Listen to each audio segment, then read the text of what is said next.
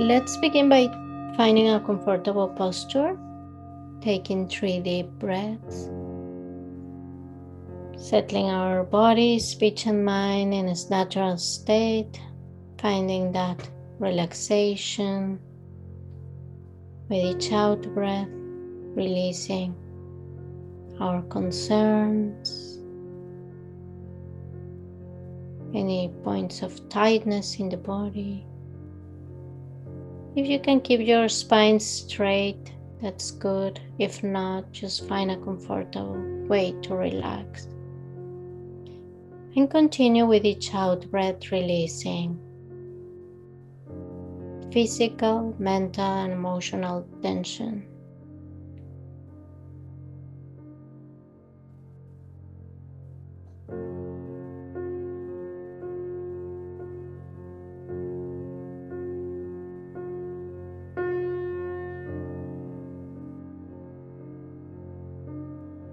Scan your body from top to bottom and remember to release any tightness you find during this scanning.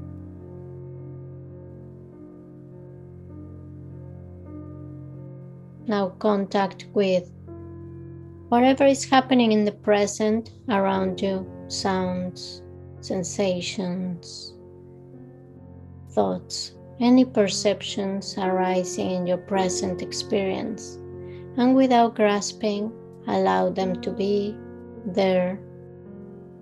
Acknowledge you're aware of them and let them pass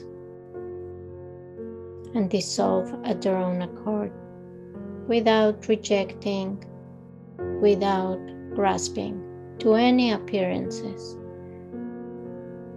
Just use them as a way to bring your attention to the present moment, connecting deeper with your body, with sensations, perceptions of the 5 physical senses that are in your experience right now. Continue relaxing with each out breath.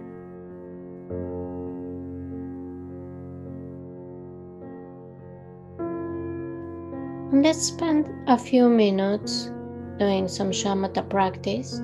You can choose either focusing on your breath or focusing on the space of the mind and mental events, or simply being aware of being aware, resting in the present, in the experience of being aware.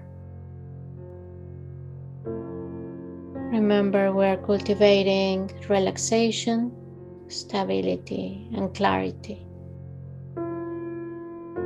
Apply the antidotes if you notice that you are very discursive, distracted, anxious. Apply the antidote by relaxing and letting go.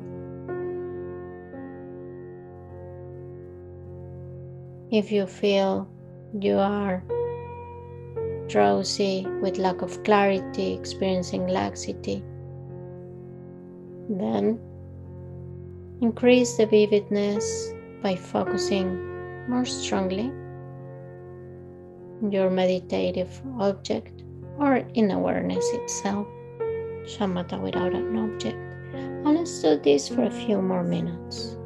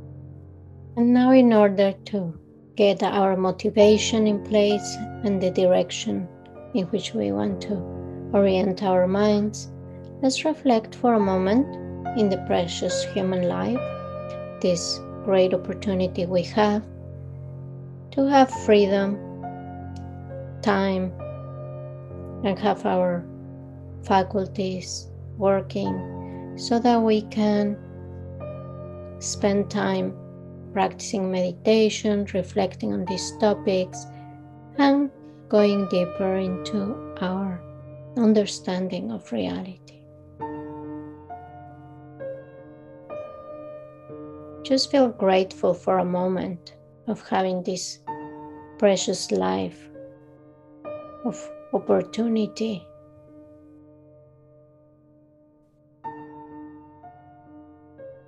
Now reflect on impermanence and death, knowing that this opportunity can end anytime. It's certain that we are going to die, that everything is changing moment by moment, and we don't know how long this life will last, or this opportunity we have right now, this freedom we have. So take a moment just to appreciate it.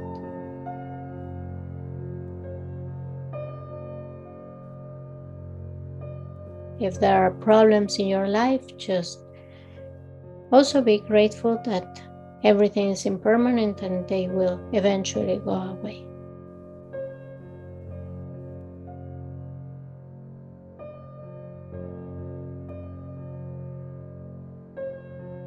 Now let's reflect on karma, causes and conditions, and become aware of how your present is a result of your past actions, and how the future will arise and become manifest independence of the causes and conditions you're cultivating in the present.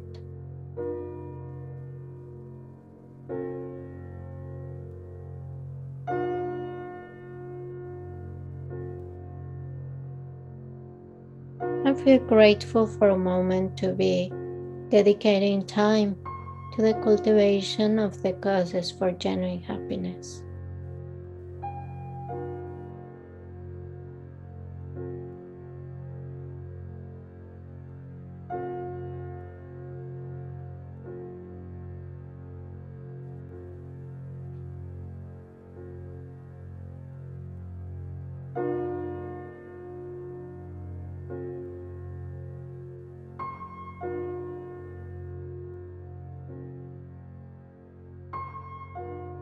Now reflect on how all sentient beings around us experience the same sufferings as us: physical suffering, mental suffering, problems and difficulties within conditioned existence and samsara. So generate the wish to cultivate the causes that can free you from suffering, but also connect with empathy with others and wish them to be free too. Feel that motivation of achieving liberation, awakening, enlightenment, and to do it not only for your benefit, but for the benefit of all beings that are also suffering around you.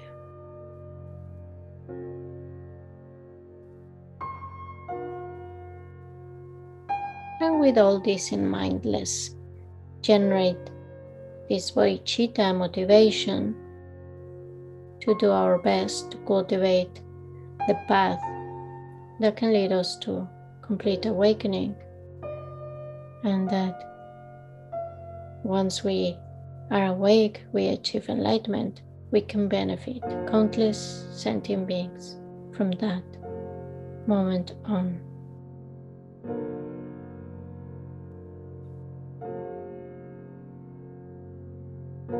Generate also the motivation to do this practice for the relative life of the present, our needs of the present moment and to help those who are around right now in this life, this family, this environment around you. And with this motivation, clear your mind, let it settle, rest in the present, continue releasing with each out breath any grasping, attachment, aversion. And let's reflect now on the 8 worldly concerns and how these are the distractions to practicing Dharma and transforming our minds. We're going to examine 4 pairs of worldly concerns and how these operate in our lives. So, begin by making some specific examples of each type of attachment and each type of aversion. And ask yourself if these make you happy or confused, if these help you to grow, or do they keep you in prison?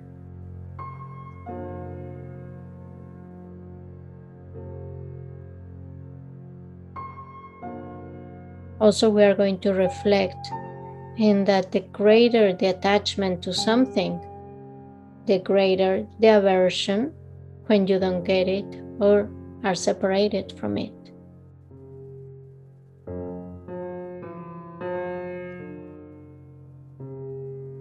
And we will reflect on the antidotes we can apply to attachment and anger in order to transform those attitudes.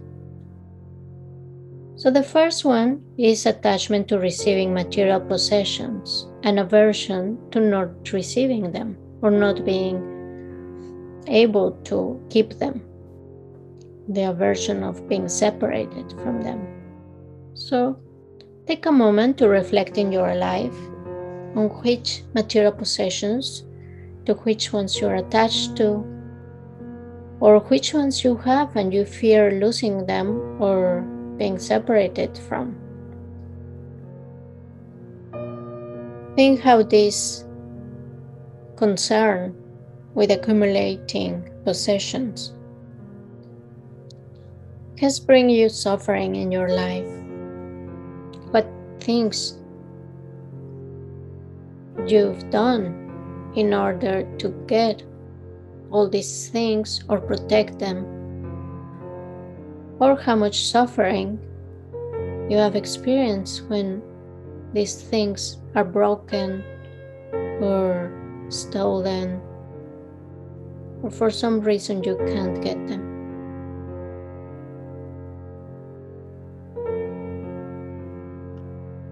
And reflect, do these things really bring you lasting happiness?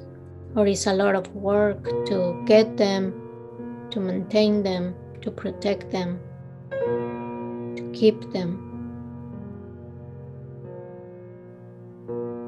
You can include any material possessions here. You can also reflect on past events or moments when you were attached to something that you're not attached to now. Just reflect on how this strong attachment and aversion to material possessions is what makes us experience suffering. It's not really the objects per se, but how we relate to them. So take a moment to reflect on how this has played in your life until now.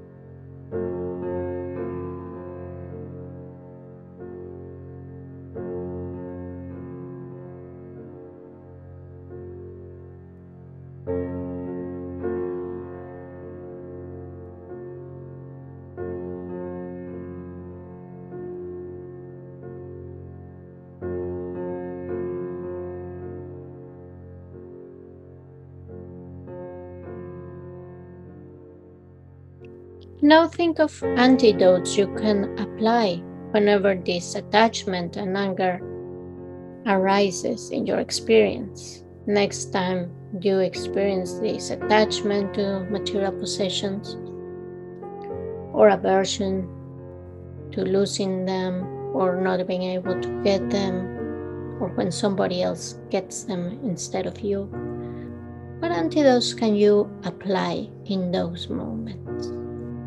Or if you're experiencing one right now in your life, what antidote can help you?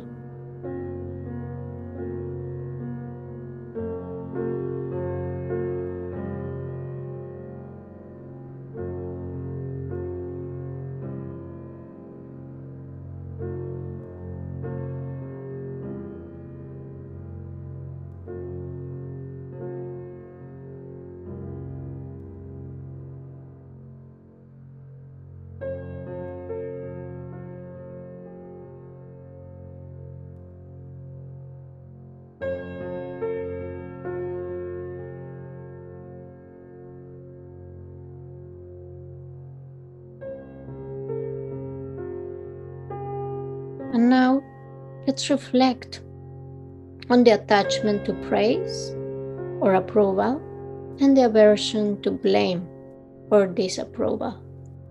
How this has played in your life, how many times you've reacted with attachment when someone praised you or approved you, and how many times you reacted with anger, with aversion, when someone blamed you or disapproved of you.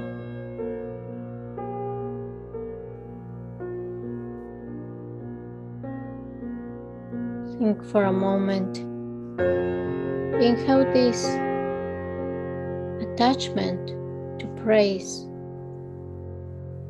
and rejection has bring you suffering.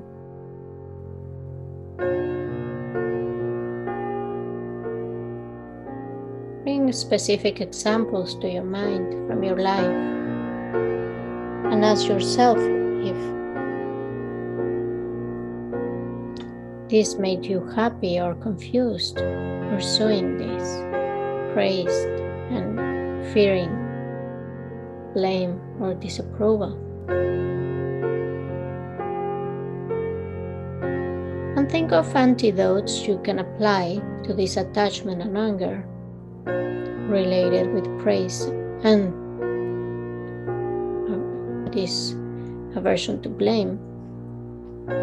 What antidotes can you apply in order to transform those attitudes?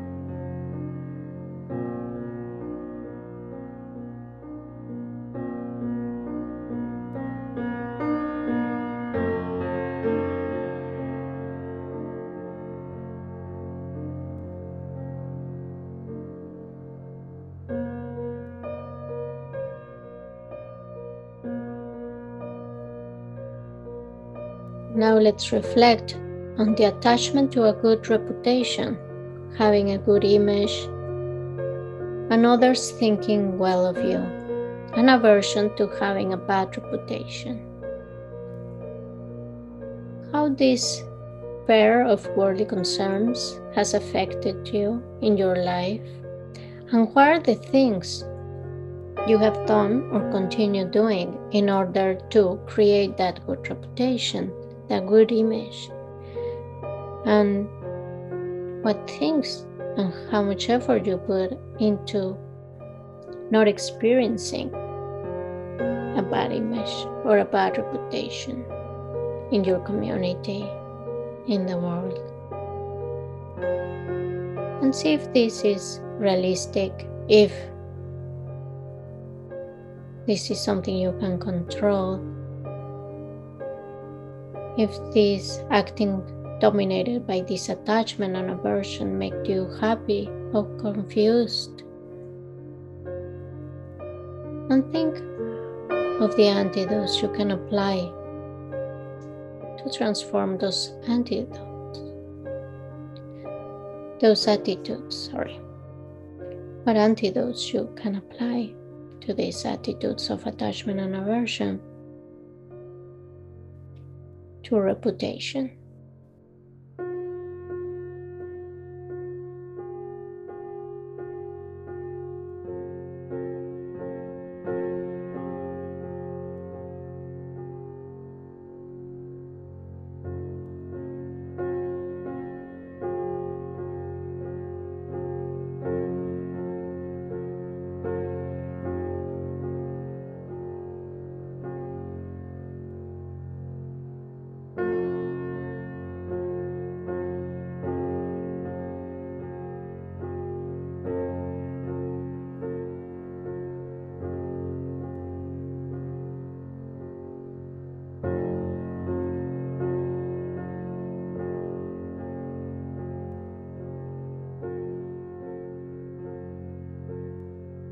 And lastly, let's reflect on the attachment to pleasures of the five senses, such as attachment to delicious food and restaurants, music or nice sounds and sensations, smells, all the pleasures you can derive from the five senses, and the aversion to unpleasant experiences.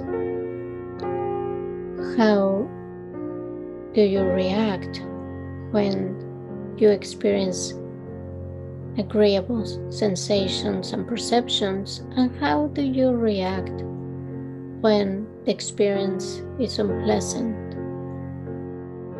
Notice when attachment and aversion arises in your experience, in the past, in the present. How has this arise in your mind, in your experience? And reflect if this attachment and aversion to pleasure has bring you happiness or suffering, if they keep you imprisoned. Reflect that the greater the attachment to pleasure and the aversion when you don't get it or are separated from it, the greater the suffering. Think of the antidotes you can apply when this attachment and aversion to pleasure arises in your experience. What can you do in order to transform those attitudes?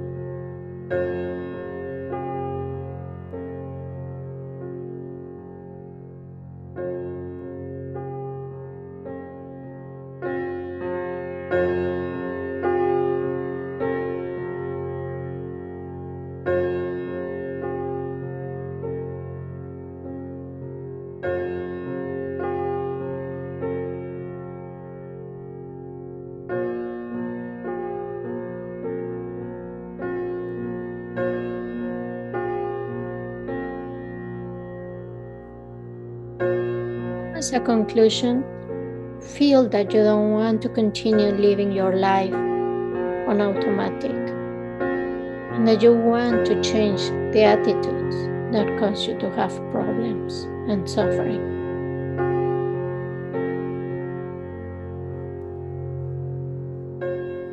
The 8 worldly concerns dominate our lives. They cause us problems and they make us waste our potential. They are all the time arising.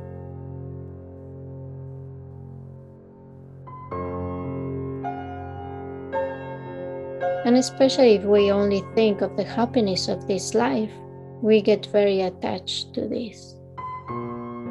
Reflecting on impermanence and death enlarges our perspective and helps us set our priorities wisely. This in turn enables us to turn our attention away from the 8 worldly concerns and to focus on more important activities such as cultivating compassion and wisdom, a focused mind, living an ethical life, cultivating the virtues of the heart, and following the path to awakening and enlightenment. So let this reflection settle into your mind, become part of you. Just rest present. Let this understanding, this wish to be more aware of how you relate to these 8 worldly concerns this understanding becomes a wisdom that penetrates your mind while you rest for a moment in open awareness, without analyzing, without visualizing, just rest present.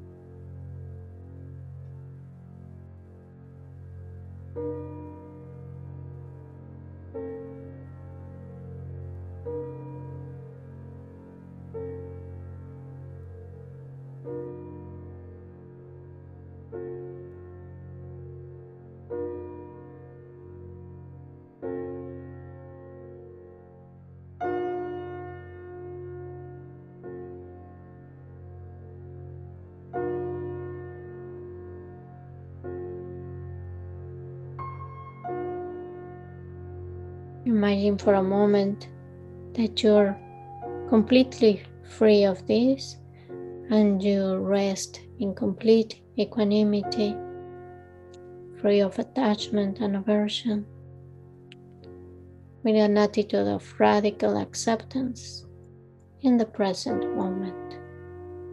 Allow yourself to rest there.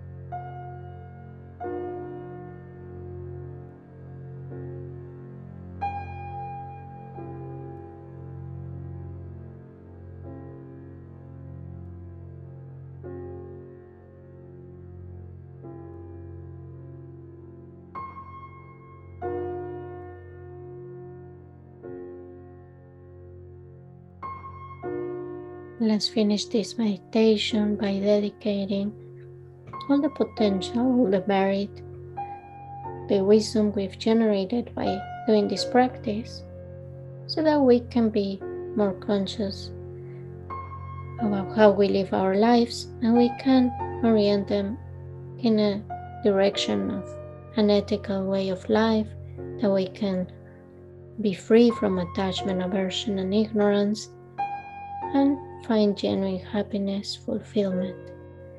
And that all of this lead us on the path to awakening, that we can achieve our highest potential, becoming a Buddha, for not only our benefit, but for the benefit of all sentient beings that still live dominated by these 8 worldly concerns and experiencing suffering, that we may be of help to them.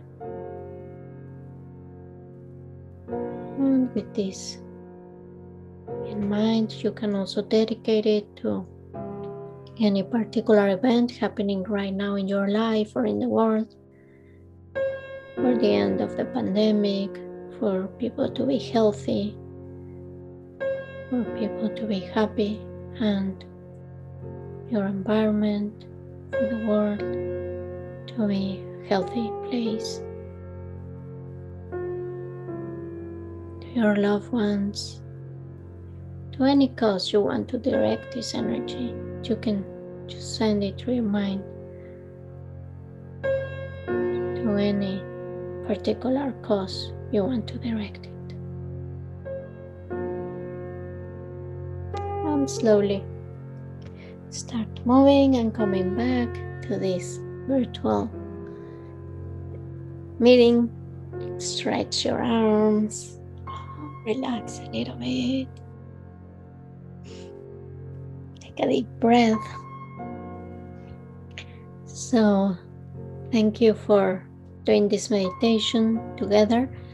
I think it's very, very obvious, right, how we engage in these 8 worldly concerns, yet we keep doing it. It's like not only we are habituated to this, everything around us, in the TV, in the marketing, all the people around us are pursuing these 8 worldly concerns because it really appears that happiness comes from that. If I have more pleasures, more money, more possessions, more access to the good things, and I can get rid of the bad things, I will be happier, right? If people talk well to me, they praise me, they don't criticize me, I'll be happier. Yet, when we sit for a moment and analyze it, we see that happiness is not there. Because why? Because we get very attached, and we also create a lot of rejection and aversion towards anything that doesn't enter into that picture of happiness that we have, right? And we work so hard. Everything we do is to try to get these things, but they continuously change or escape one way or another, or we lose them, or we're blamed, we're criticized. We can never get it perfect, right? So we continuously suffering. But what would happen if we, instead of pursuing those things or protect them, if we have them already, we just don't care. We stop worrying about this, and we focus on our minds, on cultivating equanimity and a peaceful mind, and focusing on the things that are really important in our spiritual path. Then everything changes, right? So that's what we want to achieve. And all these practices, both the non-analytical meditations like the shamatha practice and vipassana and other practices, and the analytical meditations, which also are vipassana, some of them, and other practices for the heart, for measurables, all these practices are leading us to develop that resilience, that equanimity, that attitude in life where no matter what comes, we accept it and let it go, right? So yeah, sometimes things will look very good. You'll get that job, you'll get that money, you'll get that praise or that respect from others, or that nice environment, or you'll have the opportunity to eat delicious food and have pleasures. But sometimes not. So when things look very good, you will accept them, you will enjoy them, but without attachment. And when things get on the other extreme, and your environment maybe is presenting like, I don't know, there's a storm, there's no electricity, or you get sick, or people are blaming you or criticizing you, or you don't get what you want, or somebody stole your money or something, you will remember. You will remember to keep your mind in the center, in this state of equanimity and acceptance, and say, these are all appearances arising in the space of the mind. And so let them arise and pass, right? And not get too hooked with the dramas of our lives.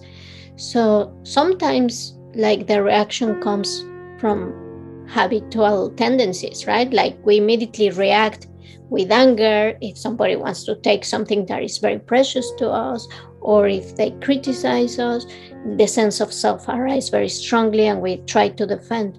But the important thing is to be constantly mindful and noticing, oh, I reacted in this way. Well, I better let it go. There's no point to keep lingering in these obsessive thoughts, worrying about something that happened, right? And so you can always keep working on it and transforming it. And that's why we meditate on this, so that it becomes fresh and clear, and we reflect on, next time I can apply this antidote, or I can do this in a slightly different way and see what happens, right? So all of this is training. There is a question here. It says, can you talk about the antidotes, for example, of attachment to getting things, travel, approval? And I see that I always want to fix the environment, how to be confident that things are appearances. Yeah, well, there's many antidotes. Meditating is one of them, because we are reflecting, and just by knowing how things are, then we are not deceived so easily. By reflecting on things that are impermanent, that they are lacking inherent existence, by seeing that they are not true sources of happiness or suffering, that is our mind that is giving them that power, then that's one of the antidotes, right? But in practical terms, it depends on each one of us what attachments we have to which things more than others, right? Some of us focus more on one concern than others. For example, I know people that like studying and getting a good reputation and getting degrees, and that's very important for them, right? Because all their energy is focused on that. But then they don't care about other things. Maybe they don't care about their appearance or other things they're not so attached to. But then there's other persons that are very attached to having a beautiful body and buying a lot of products to make their environment pleasurable. And so each one of us has more attachments and aversions to certain things. The important thing is to notice when you're getting attached to one of these 8 worldly concerns. And usually, all the time, we are attached to one or another. We just trick our minds, right? So if somebody criticizes you or blames you and you feel like it's not fair, you get this sense of anger or self, like you feel offended, right? In that moment, you can do a reflection, you can do a meditation, and of course, you have to also be sensitive. Like if you have a person always robbing your things or scratching them or throwing them or destroying them, or is always criticizing you and treating you bad, maybe you don't want to live with that person, right? Maybe you want to keep some distance, which is kind of healthy. But if it's like something not so extreme, you can work with it and say, okay, I accept that you praise me today and tell me that I'm perfect and I have all these qualities. But deeply down, I know it's not 100% true, and I shouldn't get attached to that, because tomorrow, who knows, you might come and criticize me, right? So we have to keep this sense of equanimity, and that's the best practice, equanimity, but we not always are able to be there. So we have the practice of compassion, of loving kindness, empathetic joy. Just doing shamatha practice is a great antidote. And then trying to check your reactions. Like if, for example, somebody steals something from you, maybe in the moment you are in that refractory period where you can't let go, like you really are very upset that they took that valuable possession from you. But then after a while you say, well, I'm not going to recover it, maybe it's lost forever, and then you start kind of calming down. And then it's a good opportunity to apply an antidote where you say, okay, I give it to you, I offer it to you as a gift. And then I practice detachment, generosity, letting go, and then it becomes a gain for you because you are practicing in that way. You're deciding not to keep the resentment and keep lingering in thoughts of hatred and attachment, but kind of decide to let it go. And once you let it go, you feel completely free. And this has happened to all of us because you can remember something you were very attached in the past. And the moment you decided to stop being attached and let it go, whether it was an object, a person, a situation, the moment you really decided, okay, I'm not going to fight with this anymore, I'll let it go, then you felt very free and happier, right? Because what makes us suffer is to keep wanting to control the environment. So just by knowing that you want to fix the environment, that's a first step, right? Just by noticing, oh, I get attached to things, to traveling, to approval, like you just explained, just by knowing that you have an attachment to work with there or an aversion to work with, that's the first step. That's something to rejoice and feel happy about, because most people don't know. They think it's justified. And even more, they think they're really going to find happiness if they achieve all those things. So they're willing to even maybe hurt other people or do unethical things to get more power, more money, more success, more of whatever they think will bring them that lasting happiness. But if you know the lasting happiness is in any of those objects, why? Because all of that is impermanent and it doesn't depend on you. It keeps changing, right? So you can't control it. So if you put all your energy there, you're never going to make it last. Even if you get that person, that house, that car, that job, that money, that whatever you want, even if you get it, then comes the problem of sustaining it, maintaining it, keeping it, not letting it deteriorate. It's a lot of energy and work. And in the end, we know, because we know everything is impermanent, in the end, everything will vanish, change, transform. Nothing lasts forever, right? So we have to use this knowledge of impermanence to our advantage and know if something is hurting me now or the things are not as I want, well, this also will change, right? So the more we let go, that's the best antidote. Like just releasing, letting go. Okay, I let go of this. I'm tired of keep fighting, of keep trying to get something or go somewhere or receive this love and appreciation. I'm tired. I let go.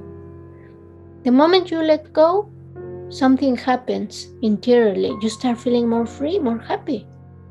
So cultivating that deep sense of equanimity and peace, and not going to situations and environments that just make you get this attachment to these worldly concerns too, right? Like surrounding by people that understand this and that help you in this path, and not like if you go into situations or environments where you know you're going to get addicted to the experience of attachment to all these things, or you're in a circle of people where reputation is very valued, then you become a little bit like them, right? You start competing in that sense with them, or trying to get the same things, or trying to be accepted by them. And then you're kind of involved in those situations. So you have to choose wisely which people you relate with, which environments that help you cultivate that sense of equanimity and inner peace. What if that happens when you are with the family? Well, it usually happens a lot when you are with the family, right? So family is a place where we can learn a lot, but also you have to have a healthy relationship. Like if your family is kind of manipulating you with praise and criticism and blame, and you live in a toxic environment, the best thing you can do is kind of take a little bit of distance and take care of yourself. But also it's nice to have a good family relationship, but put limits, right? And so you have to learn how to not get too attached to whatever your family thinks of you or what they tell you, but learn to take care of that inner being, that inner sense of happiness and wisdom you're developing. And so maybe your family starts telling you you're wrong, you need to get this, you need to achieve that, in order for them to value you or to think of you as a person that is worth it. Well, you have to make a decision. Either you're going to live life to please them, or you're going to live life according to what you believe is really meaningful, right? So sometimes you can really connect deeper and have that understanding with your family. But if you can, and your family really wants you to be happy and you want them to be happy, then there can be that understanding with respect and acceptance, but kind of putting limits. I say, look, I'm not going in that direction. My life is not for focusing on these 8 worldly concerns. I want to focus on my practice, on my spiritual path, on developing this. And they might understand you if you communicate this in a way that they don't feel threatened, right? So each case is different, and you have to see how you deal with these situations in your family. But cultivating equanimity is one of the greatest tools. And of course, not just equanimity, that if you practice just equanimity, maybe it becomes indifference, aloofness, and then you just don't care about anybody and you're kind of in your world, right? It's also not going to the extreme. That's why we surround these practices with the other practices of loving kindness, compassion, empathetic joy, bodhicitta. All these practices help us be connected with others, but in a healthy way, without getting too attached, and also without too much rejection, kind of in the middle, right? So that we can get free and really help them too. Because if we see them, they are addicted to something, or attached to work, or attached to possessions or pleasures, we can also help them by making them notice how that thing they're attached to is not bringing them lasting happiness. It's bringing them more suffering than happiness, right?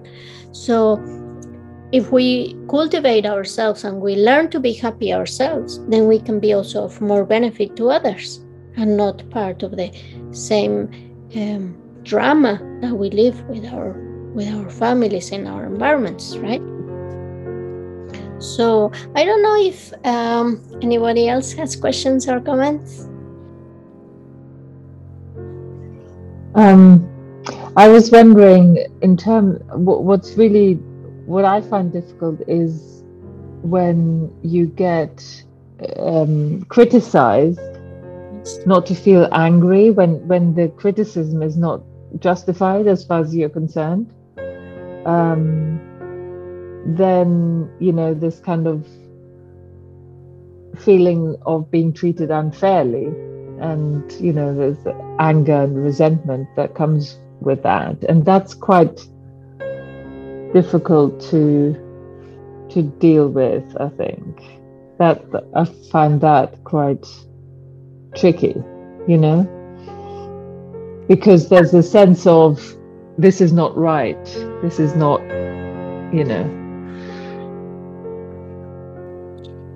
I think it's perfectly normal that we feel that, especially when we are treated unjustly. I don't know if you say it that way. Unjust, yeah. So if somebody tells you something and you say, well, there's no reason for they to treat me this way or tell me this thing, right? Of course, there's a sense of like kind of anger, or just being upset by it, like feeling disappointed or feeling sad that they told you that thing, right?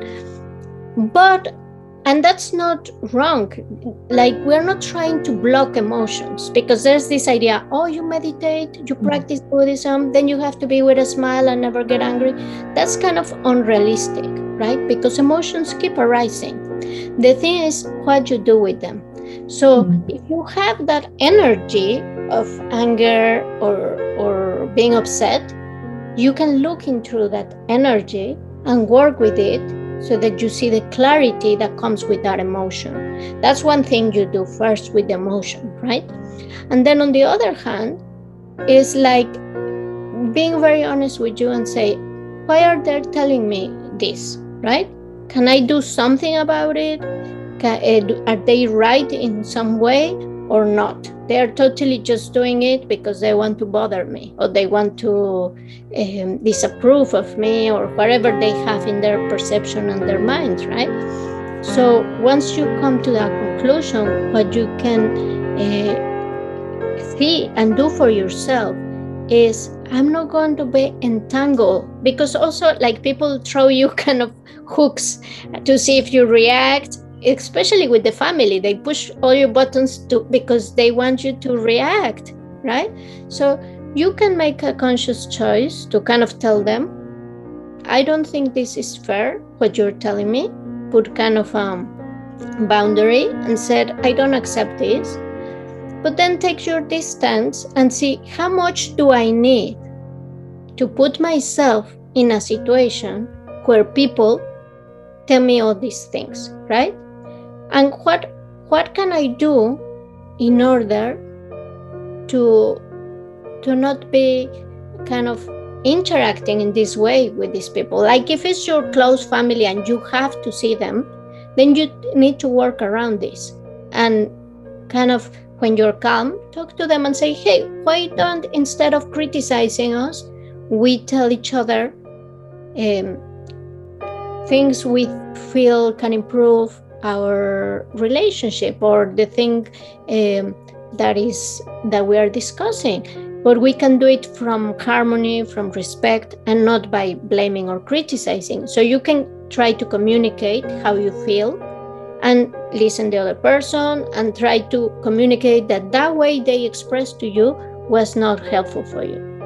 So in that way, the anger that arises in the moment is not really, you're not keeping it as a resentment and desire of revenge, but you're using that force, that energy, to kind of transform the situation. Now, if it's something that, like, you're with people that they just want to make you angry and they really don't have any interest of having a harmony with you, then you have to see, why do I need to be near these people? And then you might discover there's another of these mundane concerns that is below the surface, right? Maybe you don't want to interact with these people that are offending you, but you're very attached to, I don't know, to going to that place because you need something from there, right? You need to interact with these people because you are attached to the reputation that comes with that. For example, I don't know what is the situation, but let's say you are trying to get some kind of recognizing in the school, and you're starting this degree. Well, you have to keep going there, or you won't get the degree, right? So you have to keep interacting with that teacher or that student or that person that is not very pleasant to interact with. So you can recognize, maybe I'm very attached to the outcome of this situation, right? And then say, well, okay, because I really want to achieve this, I'm going to work around this and be with equanimity while I interact with these people. I know it's not going to last forever, but I will try to cultivate compassion, loving kindness for them, even if it's in silence from your cushion, and kind of be non-reactive as possible, right? Anyways, non-reactive means in the moment, kind of accept and just go. But then later, if you can talk and say, that's very good. If you can say, hey, I didn't like how you told me this? There's no reason. It's not fair, right? It's good to communicate your feelings, not just kind of resist and let them just throw anything at you. So it's a process of learning yourself to detach from these concerns, but at the same time learn to communicate with others and trying to find that empathy and sending them loving kindness and compassion. Of course, if you don't need to be interacting with that person, then just kind of wish them well and take your distance, and you don't need to be exposing to a toxic person too, right? So it depends on each specific case, but don't think, oh, I got angry, that's very bad. No, like if you got angry and you throw things at that person, well, yeah, you should feel bad because maybe you hurt the person, right? Or you said something like insults, like very aggressive, then you should worry, maybe ask for an apology.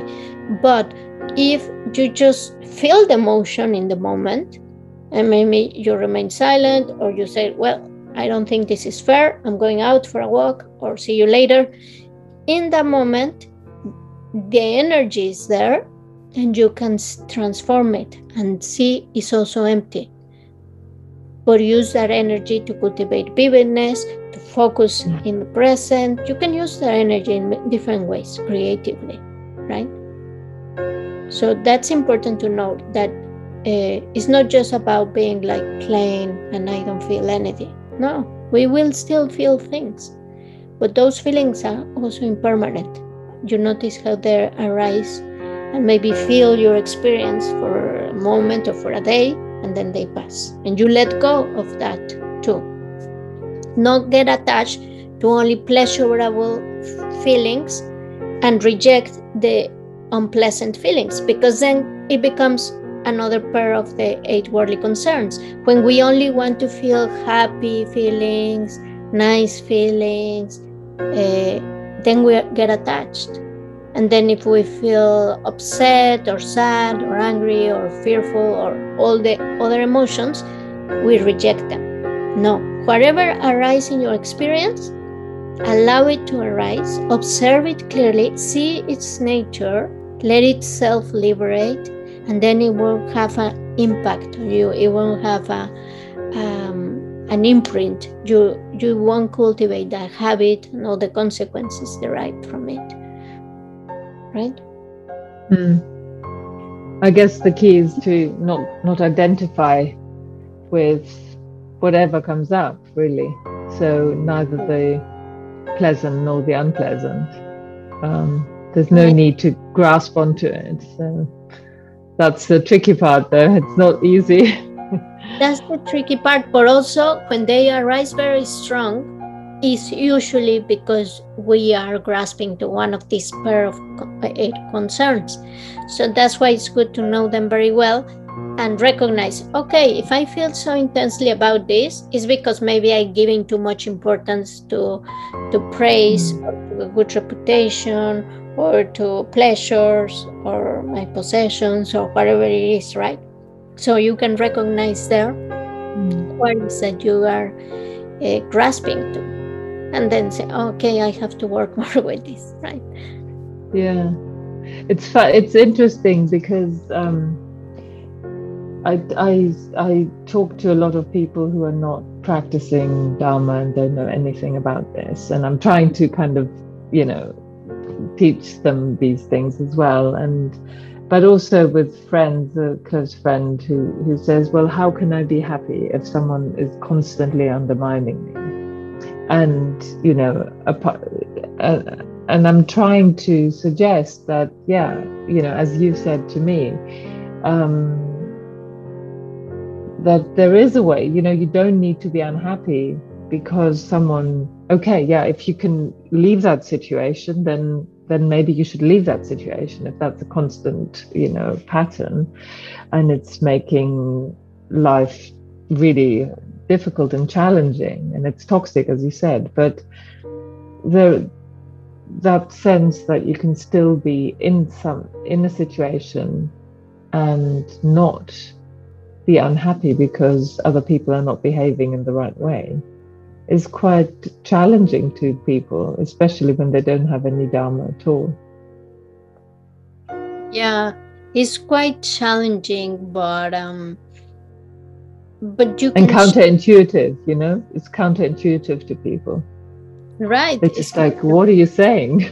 How can I be happy if, you know, this person is treating me like that? Yeah, I think even with Dharma people, remember that story of Atisha, the great master, who had his cook that was very, like, always throwing him the plates and cooking very bad for him, and he was terrible with everybody. And then the people at the monasteries would say, why do you have this cook with you, traveling always with him, if he's so mean to you? You should fire him and get someone. There's so many people wanting to be your assistant and being nice to you. And he said, no, I will never get rid of him. He's my teacher of patience. And so you can see people like that, like an opportunity to do your practice. And like, if I can learn to tolerate this person, then I will become the more patient person in the world, or like really transform and see it as an opportunity and wish that person to be free of their mental afflictions. Of course, it's not easy to explain to someone that doesn't practice Dharma, but you have to keep in mind, even with Dharma practitioners, these mental afflictions are still there, because the fact that we practice doesn't mean that we have mastered it, right? I have friends, even with my brother, sometimes he tells me things that I'm like, wow, you're a Dharma practitioner, you tell me this, right? But it's okay. Like, when you're too close to a person, even if you practice Dharma, it's not like you have actualized it in yourself, right? Still emotions arise and reactions, but the point is you notice, you know, like Maria was saying, no? I know I get attached to these things. I know that there is an attachment there, or an aversion there. And so that helps you a lot, because if you know it, then you can transform it. The problem is that many people that never heard about this, they think really it's all coming from out there, and there's nothing to do, and either you change your environment or you suffer. But they don't know there's a lot you can do with yourself. We know we can meditate, we can practice, we can cultivate all these mental states, and really will be helpful for us. And we also know we can just in silence wish this person to be free of those mental afflictions, and that feels good for us, because we're not wishing them bad, we're wishing them to be free. And the more we do it, also something happens, the person starts feeling it, right? So it's difficult to give advice to someone who doesn't put the time into working with their minds, because it's not about sitting, reflecting, connecting to your breath. Really doing these meditations is what is going to help us. And we analyze and we come to the conclusion, but then we let it sink. We have to connect that understanding with our heart and really become part of us. Otherwise, no matter how much we study and reflect and philosophize and debate, it's just going to be blaming outside and thinking we are right. But we are not doing that transformation. We're not learning to live with equanimity. So you can teach them some emotional management skills and meditation. And the same is not repressing emotions. It's like talking from a place of saying, hey, I don't accept this type of communication. It's violent. You're insulting me. I don't accept it, right? But then putting a limit, and then working with your own emotion, and then say, what need do I have to be in this environment? Why do I need to receive this? And if I have the need to be in that environment, what can I do to keep my equanimity in place, to practice patience, to transform that difficult situation into an opportunity to keep practicing and making progress in my path, right? We can always transform adversity into the path. So, Pat, I don't know if you have a comment. You have your microphone.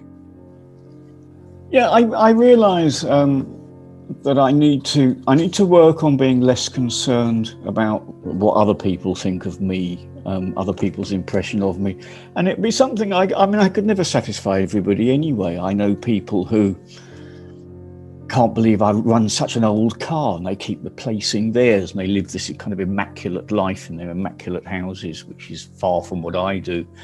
And then on the other hand, I got a new phone the other week, and a friend of mine's going, "What was wrong with the old one?" And I think, well, actually nothing really. I just suddenly bought one because it was about time I thought I did. And I really shouldn't be concerned either way, really. I mean, I should do what I want to do, and not think this person thinks, Pat, he's obviously not looking after him, not himself, but, doesn't care what he drives, doesn't care that his house needs painting.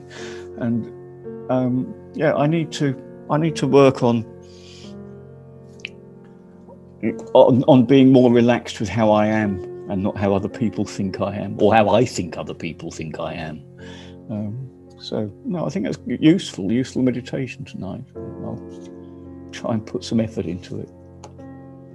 Thanks for sharing. And I think that you said something very important, and is that, like, since we're born, we kind of have people around telling us, this is right, this is wrong, you shouldn't do this, you should do that, right? It's like we come to this world and there are all these rules and all this trying to put you in a box, and then that happens, like with neighbors, in the school, in the work environment, in the family, where you feel this constant opinions of people, kind of what is right and what is wrong, and how should you behave, and what things are correct and not. They're saying, why aren't you doing what we're doing, basically? And I think, yeah.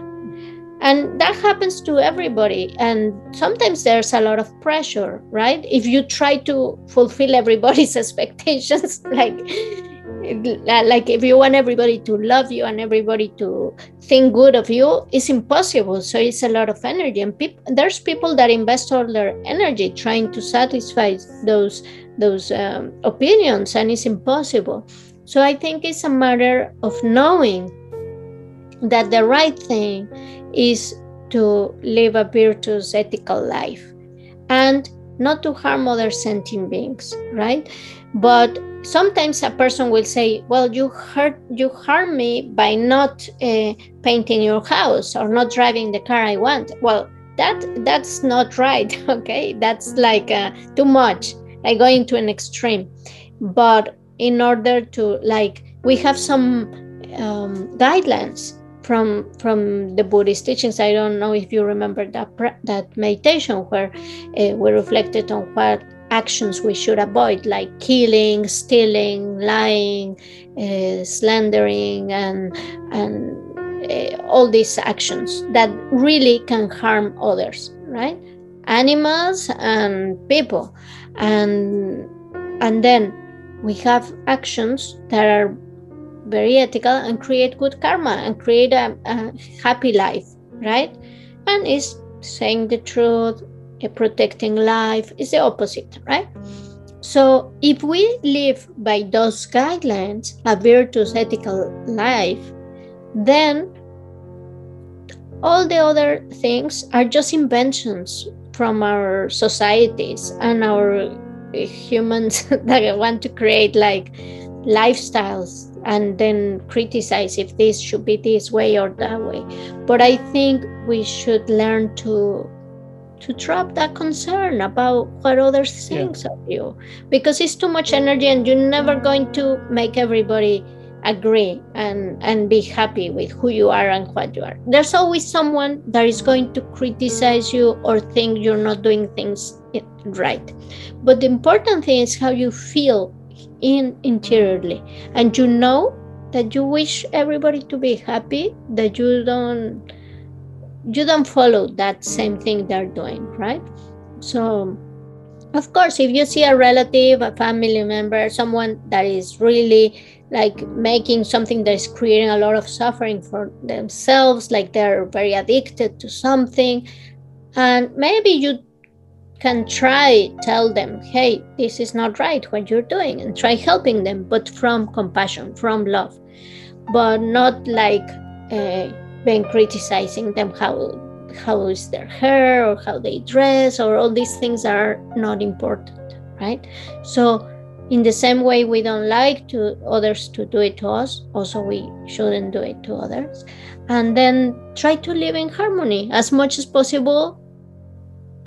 Let others talk or do whatever they want, and just live a peaceful, happy life, listening to our hearts and what are our needs, and not just try to fulfill roles, right? And I think that's also part of a happy life, when we don't give so much importance to this, to these stereotypes, right?